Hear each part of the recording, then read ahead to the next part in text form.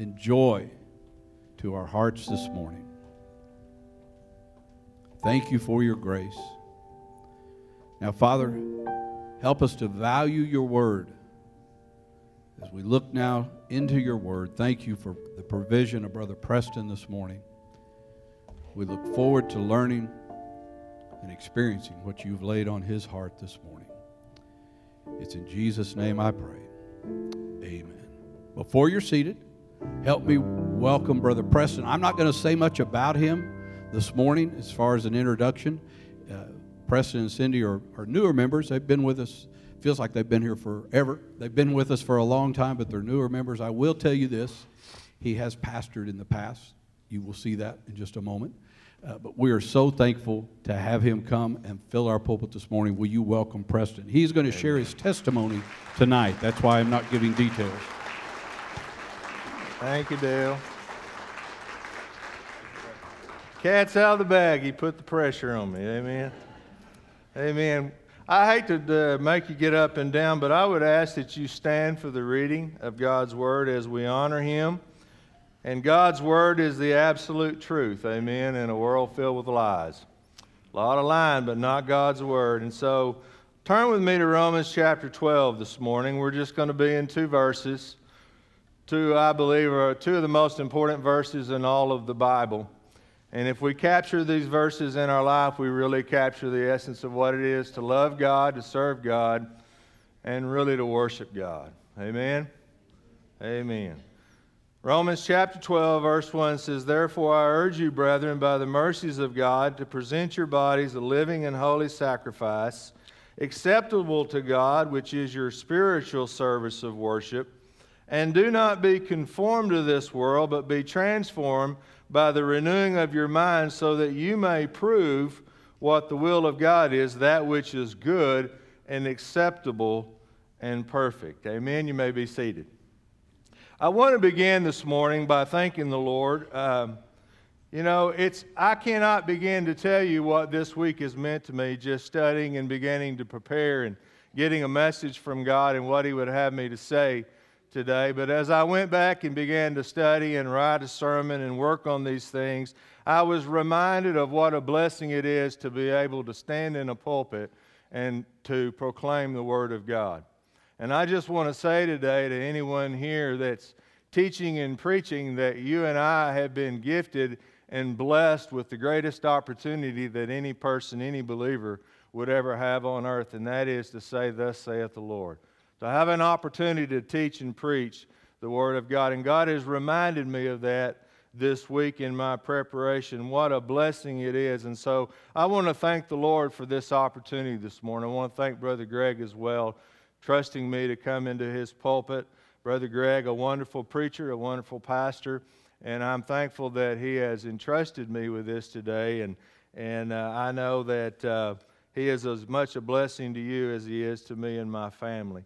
So with that said, turning to Romans chapter 12, Romans being one of my favorite books, if not my favorite book in all of the Bible, definitely, I believe, the foremost doctrinal book in all of the Scripture. Romans chapter 12 is one of those passages that really is a place where if you were outlining, if I was preaching through the book of Romans and I was doing this verse by verse, chapter by chapter, then I would arrive at chapter 12, and I would say to you this morning, if I had been doing that over the past months, I would say to you that we're about to cross the continental divide, that this is a great new segment, a new area in the Word of God in chapter 12 that is a major section of this book.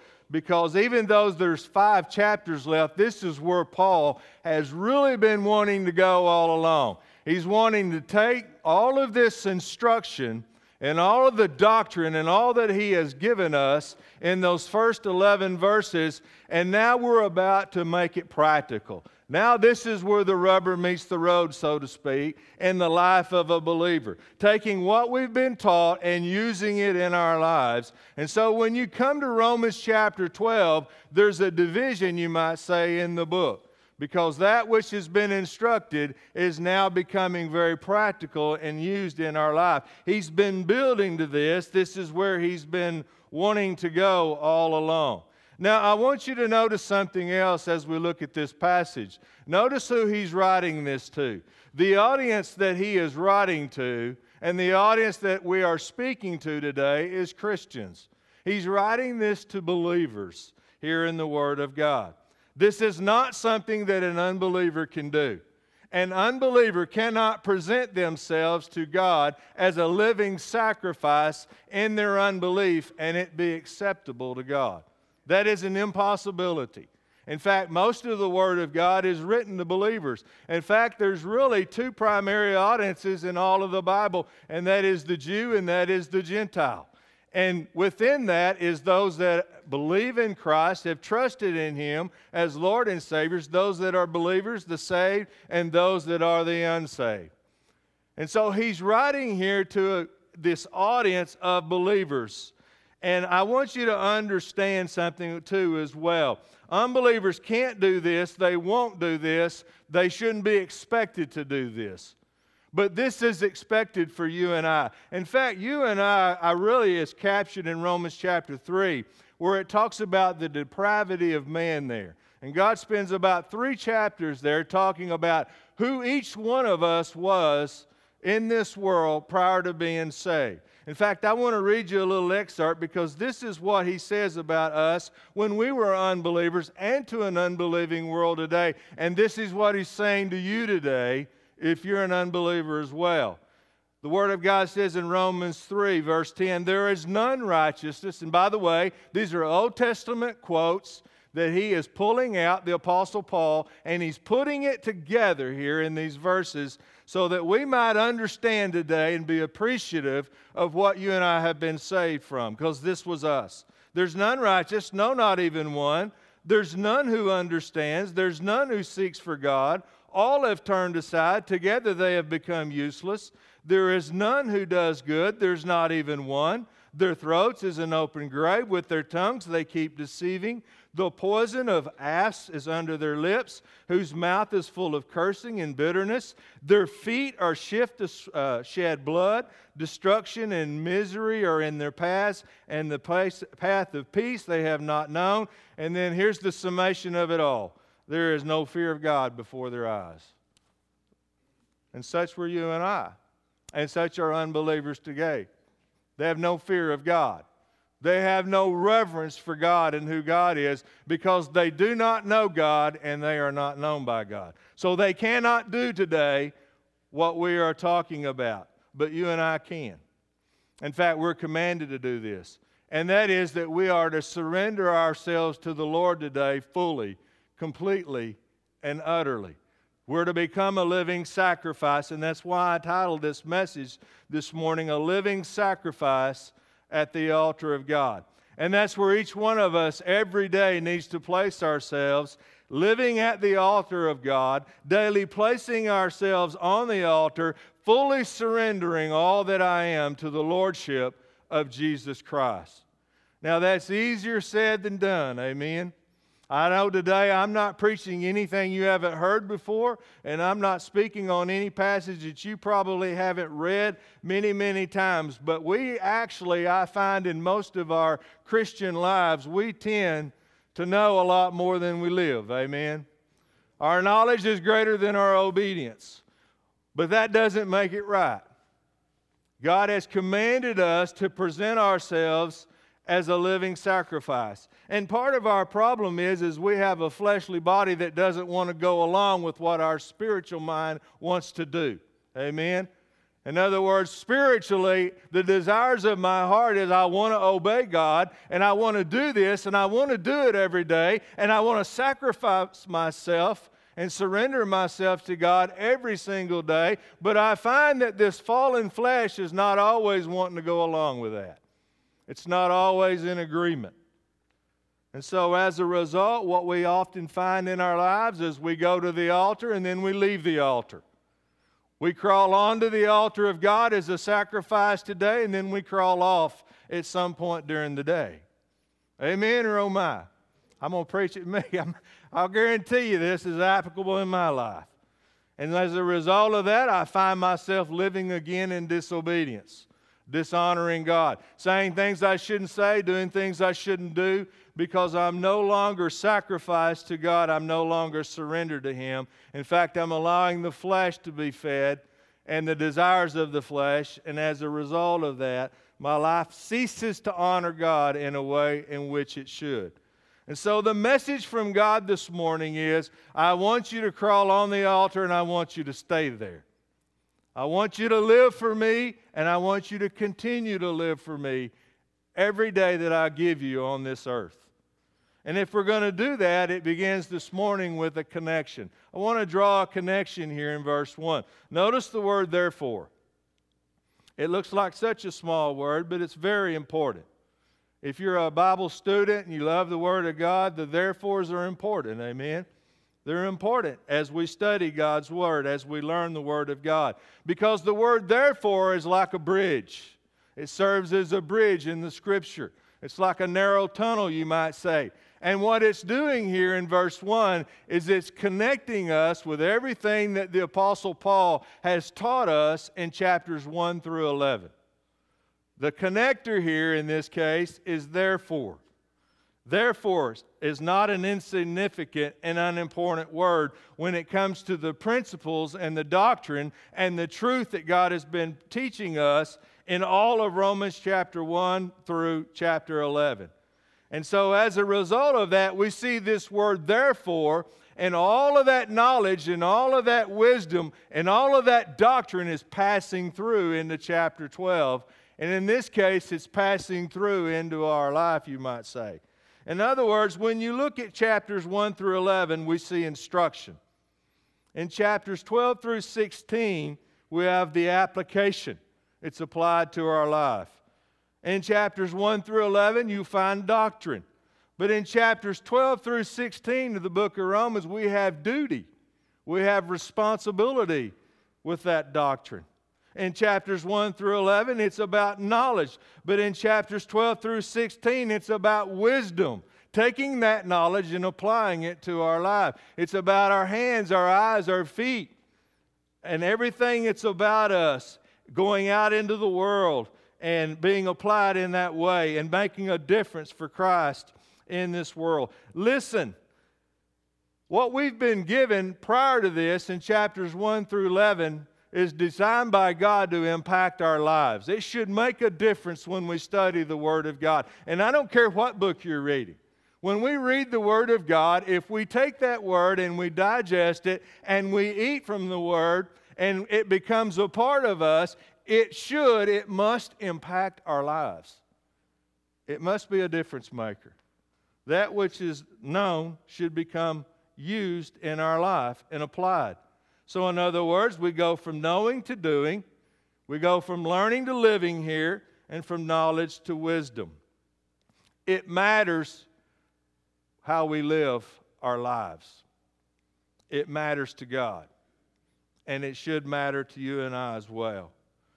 Just because we've been saved by grace does not mean that we can go out and live any way we want to. We're not to do that. We're not to presume on God in such a way. In fact, the Apostle Paul wrote in Romans 6, chapter 6, verses 1 and 2, "What shall we say then? Are we to continue in sin so that grace may increase? Far from it. How shall we who died to sin still live in it?" In other words, how in the world should we ever get this idea that it's okay to just sin and go on willfully sinning in our lives with this thought process that God will forgive me for it, that it's okay? And that's exactly what the Apostle Paul is talking about here in Romans 6. We should never let sin abound in our life that grace has to abound all the more. That's a fool's way of thinking, and it's a fool's way of behaving. So it is critical as we take what God has taught us that we use that knowledge and we apply it to our lives and we live in such a way that is pleasing to our Lord. It's not enough to say that God has saved us, but we ought to be able to evidence that salvation that we claim. It's one of the great things that I always look for in someone's life when they say they've been saved. Is there a change in their life? Doesn't mean they're going to snap into this mature Christian, but there should and there must be an evidence of real change going on in their life if they've truly been saved. They can't help but change in the way they think, in the way they see God, in the way they see others, the way they view the world, and the way they behave. Amen? There has to be a change. And so the Apostle Paul comes to us with this word, therefore, and he's really connecting everything that's been said in all of Romans chapters 1 through 11 with what he's about to say here now. So there's a connector. Then secondly, we see the motivation. He gives us a motivation for doing this. He's not just content to tell us what we need to do, but he's going to persuade us to do it. If you need some persuasion today, if you need to get motivated today because you're lacking in this, the Apostle Paul wants to motivate you. And he wants to motivate me with what he's about to say.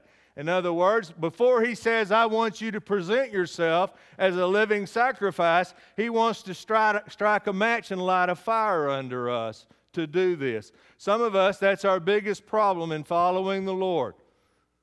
We suffer from the fact that we don't have a fire underneath us to do it. I lack motivation. I don't believe there's a believer in here that at some point in your life you haven't let your fire go down in your life and you haven't suffered from a lack of motivation to go serve the Lord and live for Him and walk with Him. I think we've all been through that. Every one of us has been touched by this.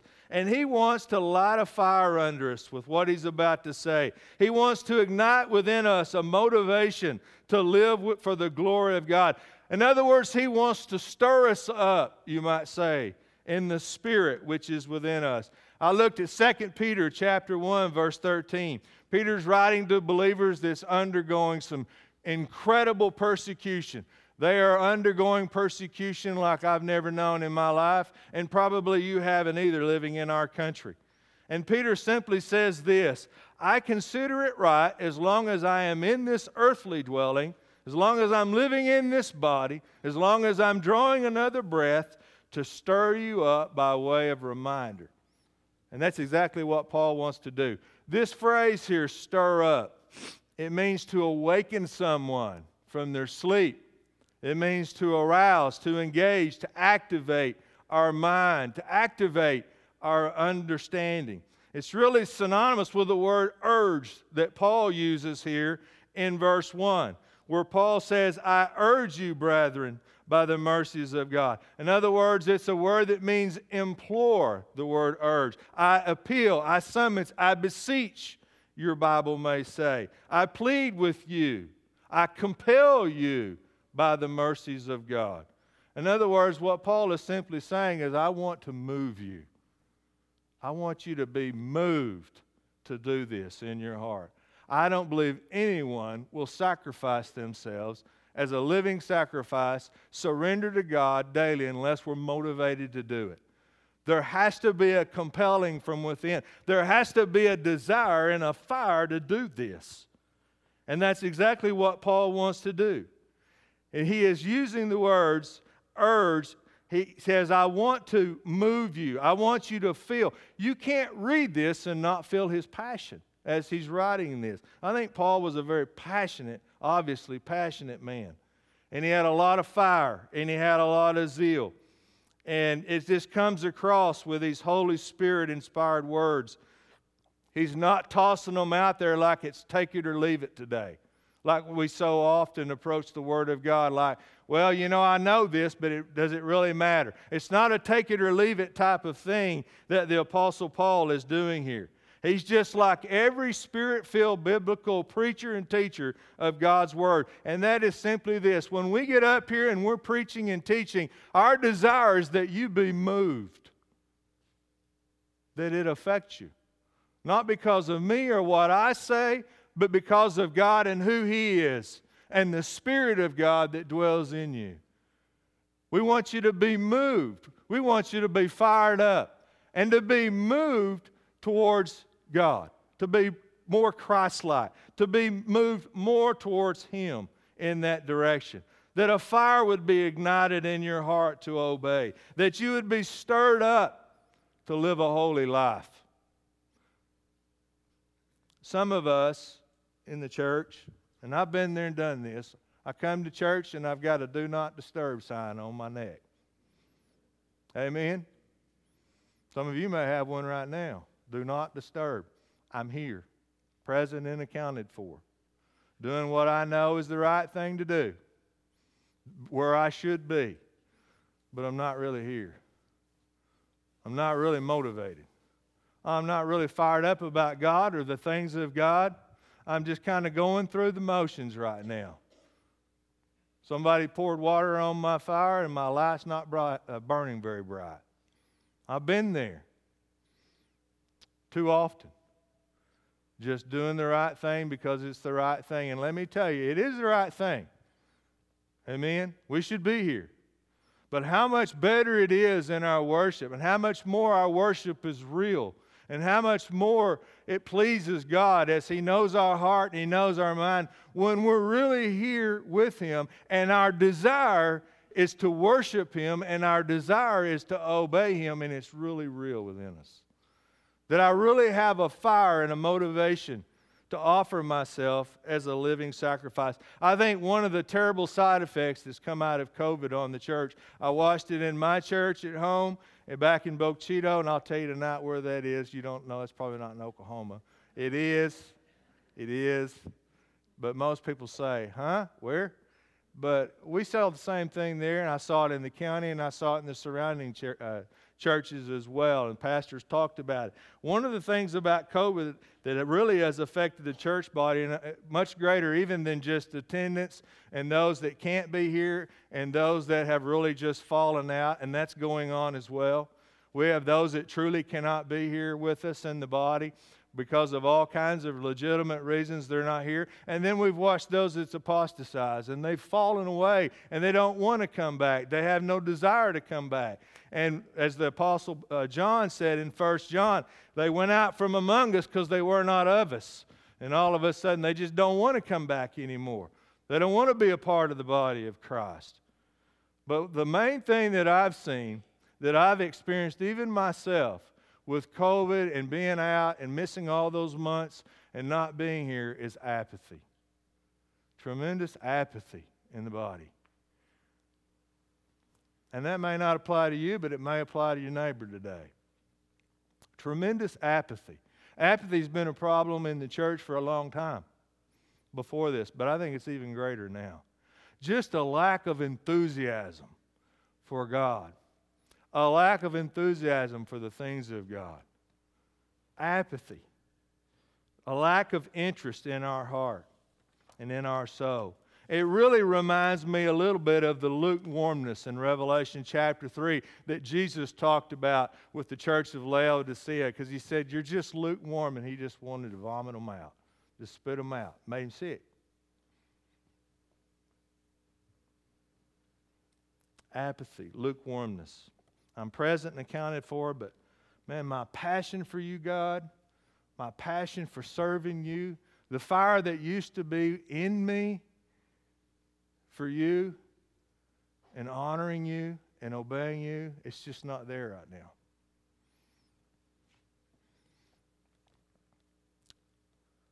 And what we end up doing is just honoring with our lips. Remember, Jesus talked about that. He said, they honor me with their lips, but their hearts are far from me. Now, in that context, He's talking to unbelievers there. He's talking to Pharisees. But I'm telling you that we can do that as believers, not just unbelievers. That we say all the right things. Use the Christianese language. We all know it, right? Those little key words you're supposed to say. But the reality is my heart's far from you, Lord.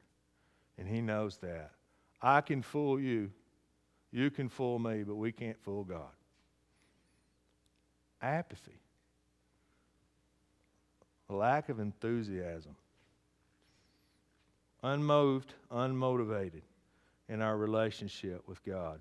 And our behavior daily reflects it. So Paul comes this morning and he wants to motivate us. And what's He going to use for that? He wants to fire us up. What? By remembering the mercies of God. Remembering the mercies of God. Now, what are the mercies of God?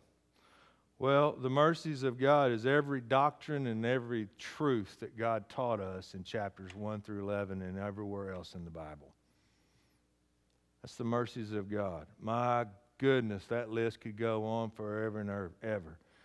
It's remembering who you were before you were saved, and it's remembering a wonderful sovereign God who called you to Himself, and He gave you eyes to see your need for salvation, and He gave you ears to hear His voice calling, and He compelled you to come to Him, and He saved your soul.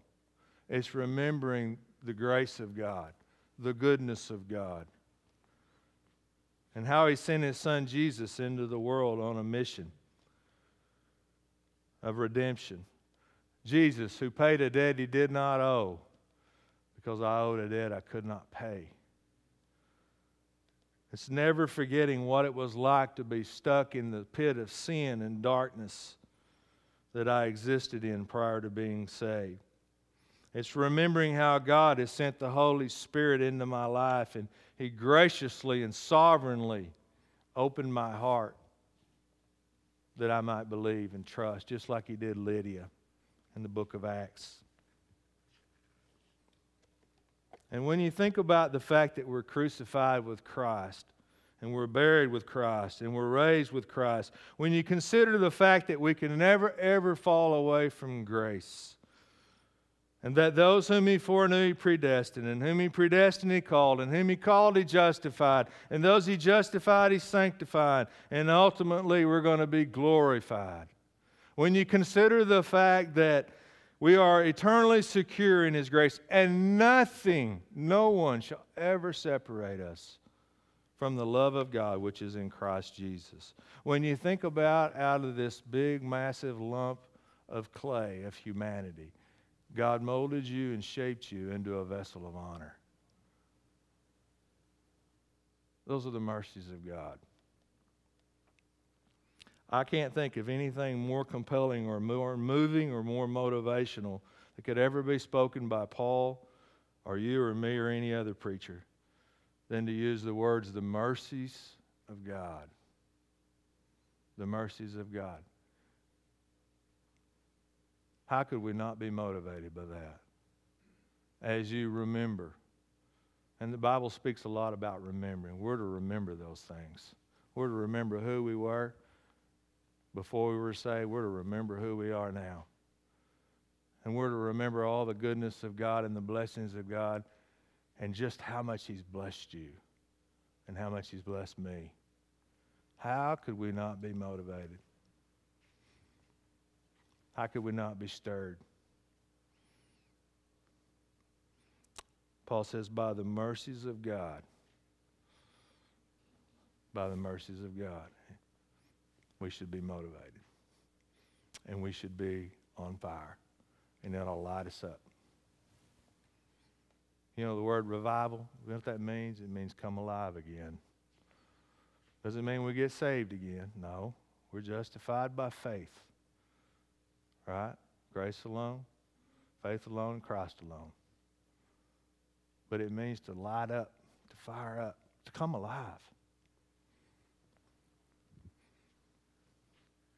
So we have the motivation, and then thirdly we have the presentation. What is it He's firing us up to do? Therefore I urge you, brethren, by the mercies of God, present your bodies a living and holy sacrifice, acceptable to God, which is your spiritual service of worship.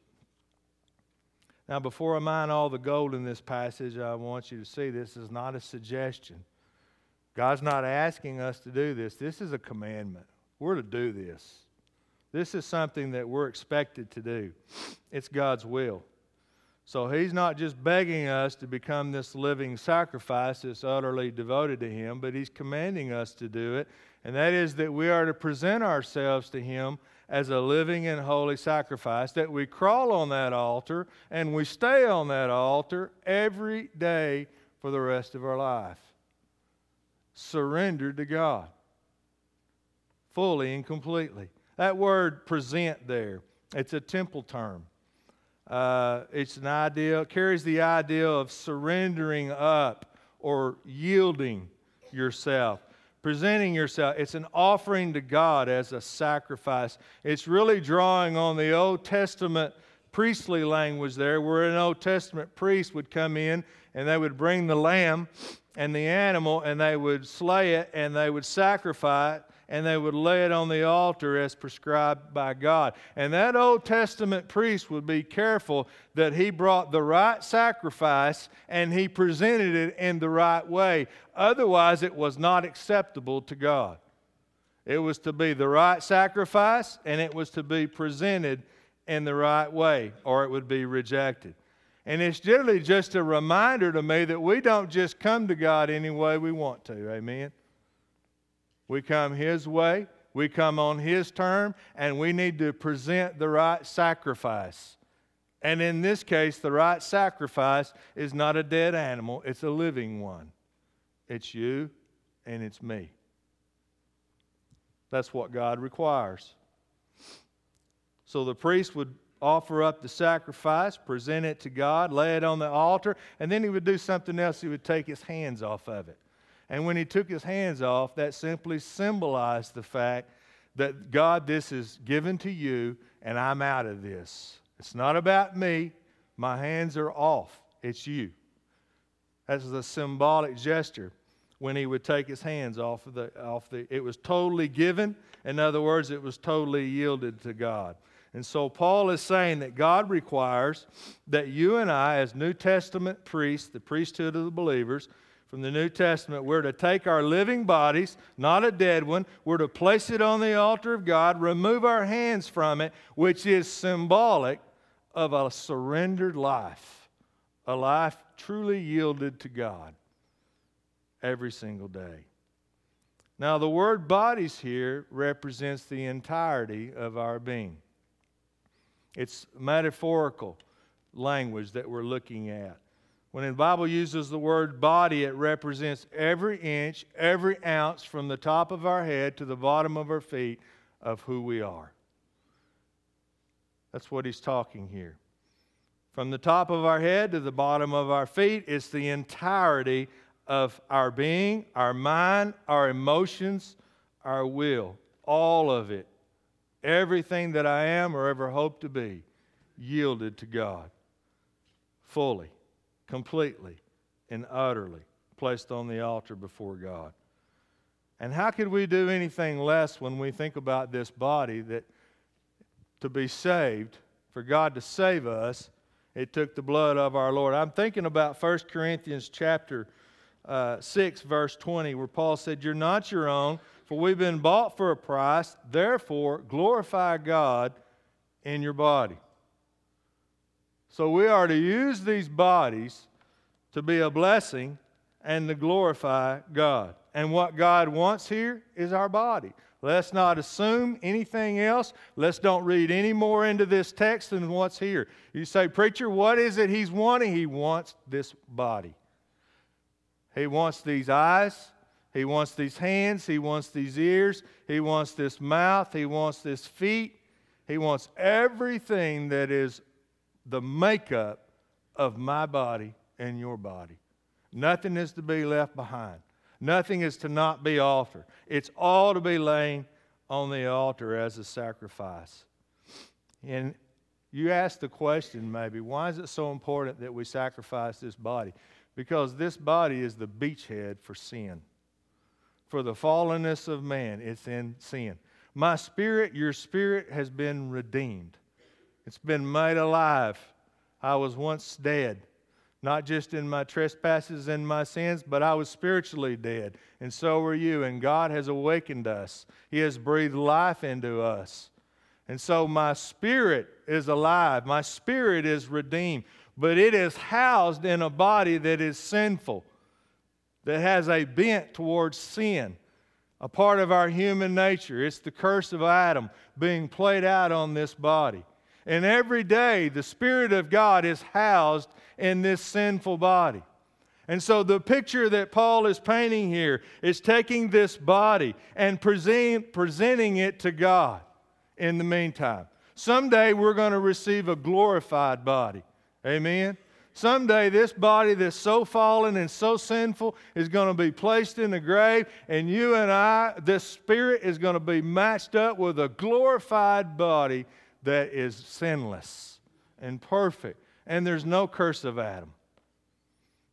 But in the meantime, it's to be given to God. And if it's not, it has a way of running away with us. Amen? The lust of the flesh. I mean, if we don't bring our body into subjection and do this, what we find is we go places we shouldn't go. We say things we shouldn't say. We listen to things we shouldn't be listening to. We allow our mind to be filled with all kinds of things that it shouldn't be filled with. I see things and watch things I shouldn't be watching and I shouldn't be seeing. Amen or oh my? Yeah. So the body is incredibly important. And that's why God says, I want your body. I have your soul, I have your spirit, but I want you to place your body on the altar, and I want you to offer it to me every single day. Present your bodies as a living sacrifice. And let me tell you, this is the only type of sacrifice that is acceptable to God. There's a Christian life that is lived in a way that's acceptable to God. But there's a Christian life that's lived in a way that's unacceptable to God as well.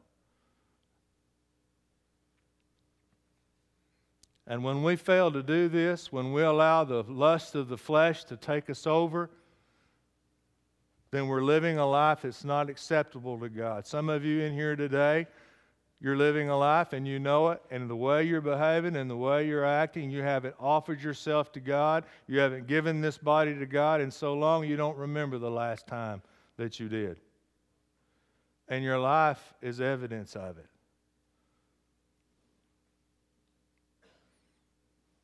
You don't remember the last time you repented. You don't remember the last time you came under conviction. You're living in a way that's unacceptable.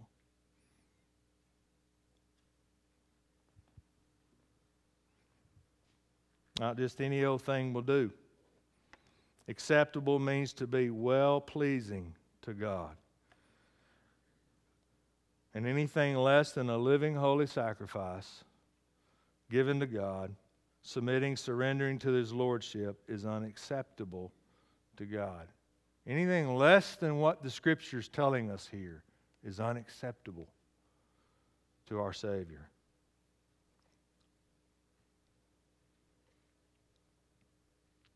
So as a believer, the manner in which I live is to be well-pleasing. Maybe you're living a well-pleasing life to God today. Amen and amen. Stay there. Stay on the altar. And don't come off. And Paul finishes verse 1, this is your reasonable service of worship, your spiritual service. I like Paul, there's a translation to this, you might put it this way. This is your reasonable, rational, intelligent, logical decision to make in your life. In other words, to present, motivated by the mercies of God, when I understand that, the most logical, reasonable thing that I could do today, or you could do, is to put ourselves on the altar. It's the most logical thing we could do. It just makes sense. If you want to talk about uncommon today, uncommon common sense, this is the most common sense thing we could do, is to do this. Say, here, God, all that I am is yours. Do with me as you will. And ultimately, it's worship. It's worship. Want to worship? Truly? Do this. Present yourself. Do the logical thing. Do the reasonable thing. Worship's not about 10:15 to 11:30. We can do that and not worship. It's not about rituals or stained glass or anything else. It's about honoring God. It's a lifestyle. We talked about it this morning. Probably the greatest illustration I can give you today that's fresh on your hearts was our Sunday school lesson. Mary was a living sacrifice. She was on that altar, and you saw it in the lesson today. And she was worshiping God. She's the same Mary that was at the cross. She's the same Mary that was at the feet of Jesus in Luke 10 in our lesson today. She was an example of a living sacrifice, and they're all over the Bible. Paul himself is an example of a living sacrifice. And that's worship.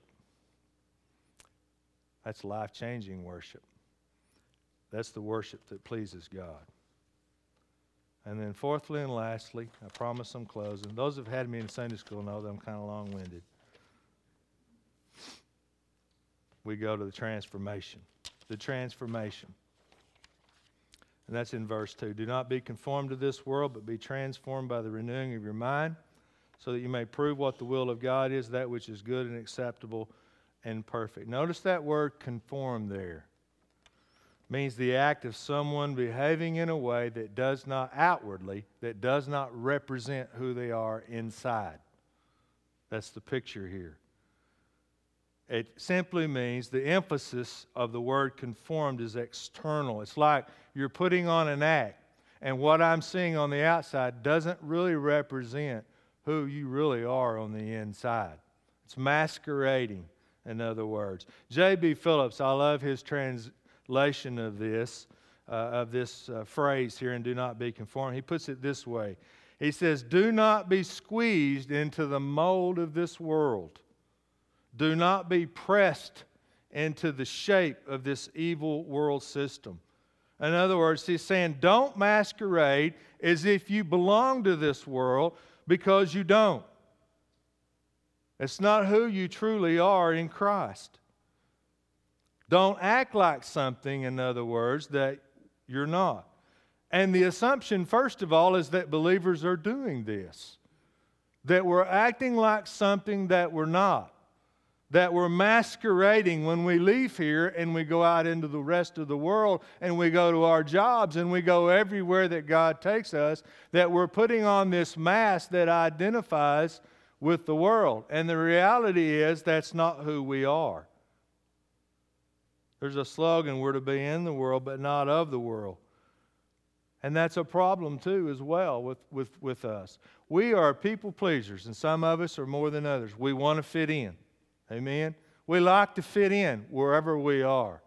But the problem with fitting in is sometimes that which they see from us and hear from us is not really who we are as a child of the living God. And we find ourselves beginning to adopt their ways, to act in a way that's ungodly, a way of the world, to go back, you might say, to acting the way I used to act and the way I used to talk prior to being saved. And the reality is we're allowing ourselves to be conformed, to be pressured in, to be squeezed into the mold of the unbelieving world. And we're not to do that.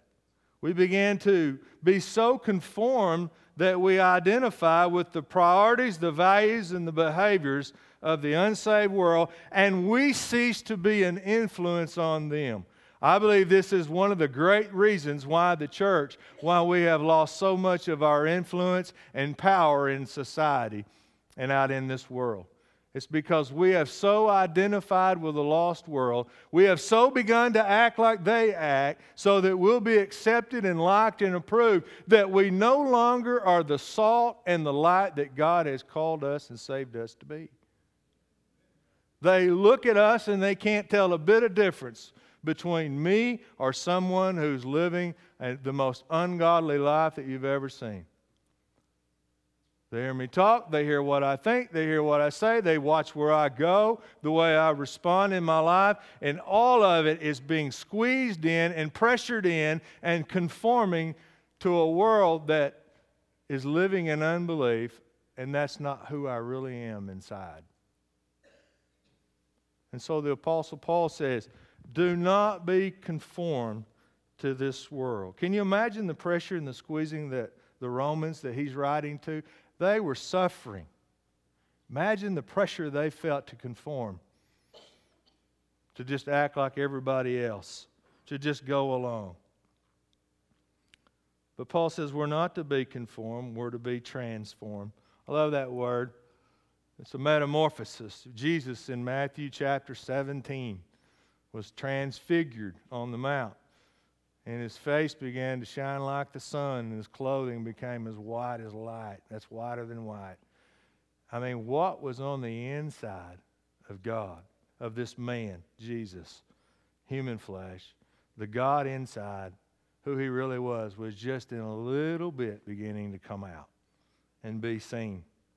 And that's what's happening on the Mount of Transfiguration. It's a transformation taking place, is what he's talking about. It's kind of a word used of a caterpillar becoming a butterfly. Instead of being conformed from the outside in, we need to be transformed when we leave here from the inside out. It's like, you might say, the believers coming out of the closet and being identified with Christ. Think about it. Maybe you go to work every day and they don't have the first-eyed clue that you're a believer, that you really love God as much as you really do, that you've been saved. There needs to be a coming out. We need to live like what we are inside, like the God who saved us. You know, the homosexual community, they've had a coming out party. And you know what? That's their business, amen? But we need one in the body of Christ. A coming out party. Not being conformed, but being transformed. So that the world sees in us Christ Jesus. And how am I transformed? By the renewing of mind. How do I do this? How do I have this transformation? By getting my mind renewed. That's such an important concept. R.C. Sproul, how many of you, there you go. How many of you have heard of R.C. Sproul? Bet everybody has. Well, he named his radio program Renewing Your Mind. That's how important it is. That's how critical it is, because the mind is the battlefield for the Christian life. Amen? Every sin we've ever committed originates in the mind. It starts there. We think it. Even if it's for that long, we think it. We contemplate it, and then we do it, or we don't do it. There's a battle for the mind, and that's what's really driving our Christian lives. Proverbs says, as a man thinks in his heart, so is he. So the renewing of our mind means that our mind becomes like the mind of Christ, that we have God's thoughts and God's belief, and we allow our convictions to be rooted and grounded in the Scripture, and I began to look at this world through spiritual eyes, and I think with a mind that's right with God, in tune with God's thought, and I have this view of the world from the eyes of God. As the mind goes, so goes the life. Listen to Colossians 3:2. Set your mind on things above and not on the things of the earth.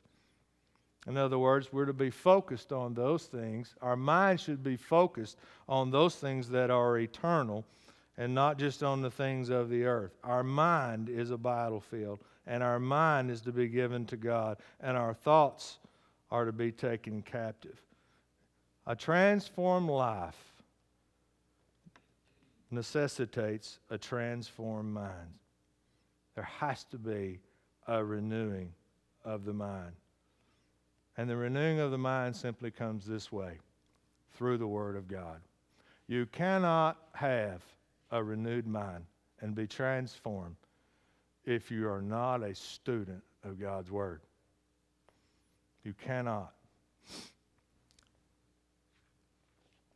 It is the Word of God that cleanses us. It is the preaching of the Word of God. It's meditating on it, memorizing it, believing it, and applying it. I wrote down here something that my own brother's on dialysis. And the Word of God is like dialysis. You know, dialysis, everybody knows this. Dr. Tony knows this better than anybody. But dialysis is used for cleansing. It cleanses the blood. It cleanses the body of our impurities, right? Well, so does the Word of God. It's our dialysis from God. It cleanses us. It gets our mind right, our heart right. It takes all of those things that's been attacking us, all the worldly concepts that goes on, all the ideologies, all of the thinking, all of the ways of the world, all of those things, and it cleanses our mind, and it cleanses our heart. It transforms us. That's why everyday Bible study is critical to walking with God. Absolutely. It's as necessary as dialysis is to my brother.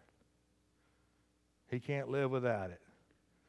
And whether we realize it or not, we can't either.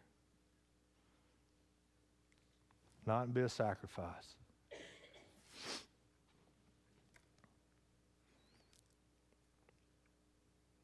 And what's the result of a transformed mind by the renewing? So that you may prove what the will of God is, that which is good and acceptable and perfect. In other words, it puts us right in the middle of God's will. Isn't that where we want to be? Amen. Isn't that where everybody wants to dwell every day? In the will of God. Serving God. Lined up with God. Doing what God would have me to do. Saying what God would have me to say. Thinking in a way that God would have me to think. You know, when you and I were saved, we gave up dirt for diamonds. Amen. Would you agree with that? Gave up dirt for diamonds. Why would we want to go back to the dirt? Let's don't do that. Let's rise and shine. Give God the glory by being a living sacrifice, presenting ourselves to Him every single day. Surrender to His rule and His reign. And I'm not going to be conformed to this world. I'm not going to be pressured into that. I'm not going to be squeezed into that. But I'm going to be transformed, coming out by the renewing of my mind in God's Word. Amen? Let's pray. Father, thank you for your Word this morning. God, I just pray that it would move. God, that you would speak to those of us that need to be spoken to this morning. Father, I just pray that, and I know it'll never return void, your word will not. And I just pray that each one of us would, if we're not on that sacrifice every day, if we're not surrendered to you, yielded to you, God, that we would be. Father, I pray it starts today with each one of us. God, that we'd have an enthusiasm. God, we get fired up about who you are and who we are. And God, what a blessing and an opportunity it is to be your child. All the hope that awaits us, God, we just, we glory in that. We give you all the glory for it. God, we live in that hope that there's more to this life, that there's eternal life. Help us to be a living sacrifice. Help us to be, God, transformed with a renewed mind that just loves you and wants to live for you. And I just pray this in Jesus' name. Amen.